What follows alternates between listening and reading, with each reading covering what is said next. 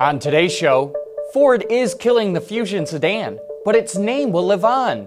Genesis sales are plummeting, but the company says that's all according to plan.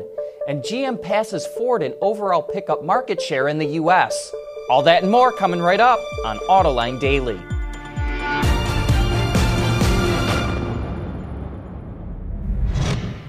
This is Autoline Daily, the show dedicated to enthusiasts of the global automotive industry. The Ford F-Series is by far and away the best-selling pickup in the U.S., but when you factor in mid-size trucks, GM is on top. Through the first 6 months of the year, GM sold over 478,000 pickups, up 12% from last year. Ford sold 451,000 trucks during the same time period, which is a 5% gain. Last year, the two companies were tied in pickup market share, but Kelley Blue Book reports that GM is now at 34%, 2% ahead of Ford. But GM's time on top could be short-lived. The company is boosting sales by clearing out inventory of old GMC Sierras and Chevy Silverados to make way for the new versions which will come out later this year. And the Ranger makes its return to the U.S. next year, which should help put Ford back on top of the pickup battle. The luxury brand of Hyundai, Genesis, is watching its sales plummet in the American market. But that's all according to plan, says Kyung-Soo Lee, the president and CEO of Hyundai Motor America. He says Genesis is going to move to a build-to-order model, where cars are only built once customers order them. Genesis sales fell 52% last month and are down 27% for the year. Lee says he's deliberately working down inventory to get ready for the build-to-order model. And according to Ward's Auto data, inventory of the Genesis G80 is down 62% compared to last year, and G90 inventory is down 36%. Genesis is also slashing its U.S. dealer count as it transitions away from Hyundai dealerships and moves to standalone stores. Quote, "You can't sell Genesis next to Elantra," says Lee. Genesis will announce its new dealer lineup in a matter of weeks, and only those dealers will be allowed to sell its current cars and the brand new G70. And still to come, BMW creates a lightweight concept of the M2 for the Goodwood Festival. Autoline Daily is brought to you by Bridgestone Tires, your journey, our passion. Dow Automotive Systems, advanced materials that deliver better results. And by Lear, a global leader in automotive seating and electrical systems. Last month, Tesla CEO Elon Musk accused a former employee of sabotaging the company, saying he wrote a computer program to access proprietary information, sent material to 3 unidentified entities, and attempted to cover his tracks. But now that employee has his own accusations. Martin Tripp, who was a process engineering technician at Tesla's Gigafactory, not only says the company inflated Model 3 production numbers by as much as 44%, but alleges Tesla installed batteries with holes in them, placed battery cells too close to one another, and didn't properly secure them. Tripp is in the process of hiring a lawyer, but is having trouble finding someone that will represent him, and has even started a GoFundMe page to raise money for a legal team. You know, many automakers use SEMA to highlight how customers can trick out their rides using aftermarket parts, but BMW will be taking its talents to Goodwood.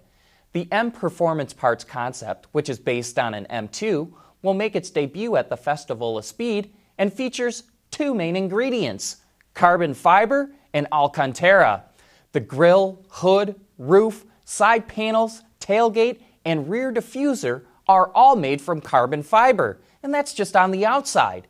The handbrake and seats are also made of carbon fiber and are wrapped in Alcantara, as are the door panels and steering wheel. But it's for more than just show. The aerodynamics have been improved, and weight was reduced by more than 60 kilograms, or over 132 pounds.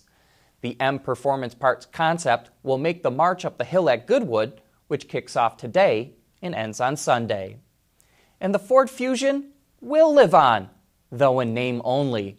According to a report in Bloomberg, Ford is going to use the Fusion name for a wagon it's designing to compete with the Subaru Outback.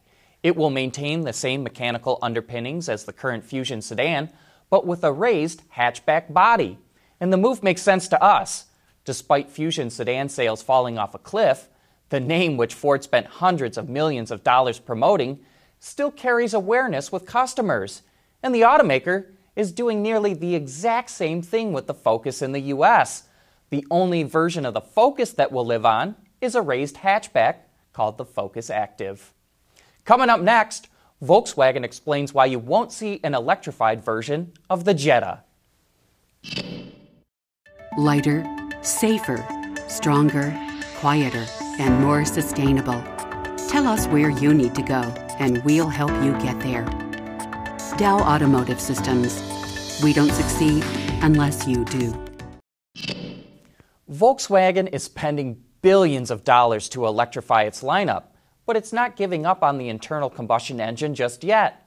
Recently on Autoline After Hours, we were joined by Daniel Shapiro, the product manager of the Volkswagen Jetta, and he explained why the company doesn't have any plans to electrify that vehicle.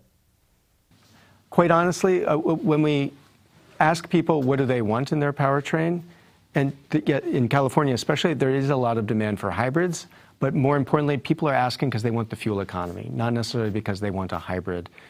With this latest generation car and the 1.4 turbo engine that's been further tweaked from the previous version of it, we get an EPA estimated fuel economy of 40 highway, but I can say, at least from my own experience, that is extremely conservative. So even this morning, driving on the way into the airport, I got 49 miles per gallon with the automatic. Yow. So you raise a really good point. You're saying people really want fuel economy, not necessarily just have a hybrid. I mean, some people do want a hybrid because it does have fewer emissions, and there's a benefit to that. But I think the main driver for most people is they want the fuel economy. And with this latest version of the Jetta, the fuel economy, even by EPA standards, is in the 40s. And I don't think people will be disappointed with that at all. They really want a car that comes down to a very low cost of ownership, and that will grow with them over time. But they really think out of their wallet.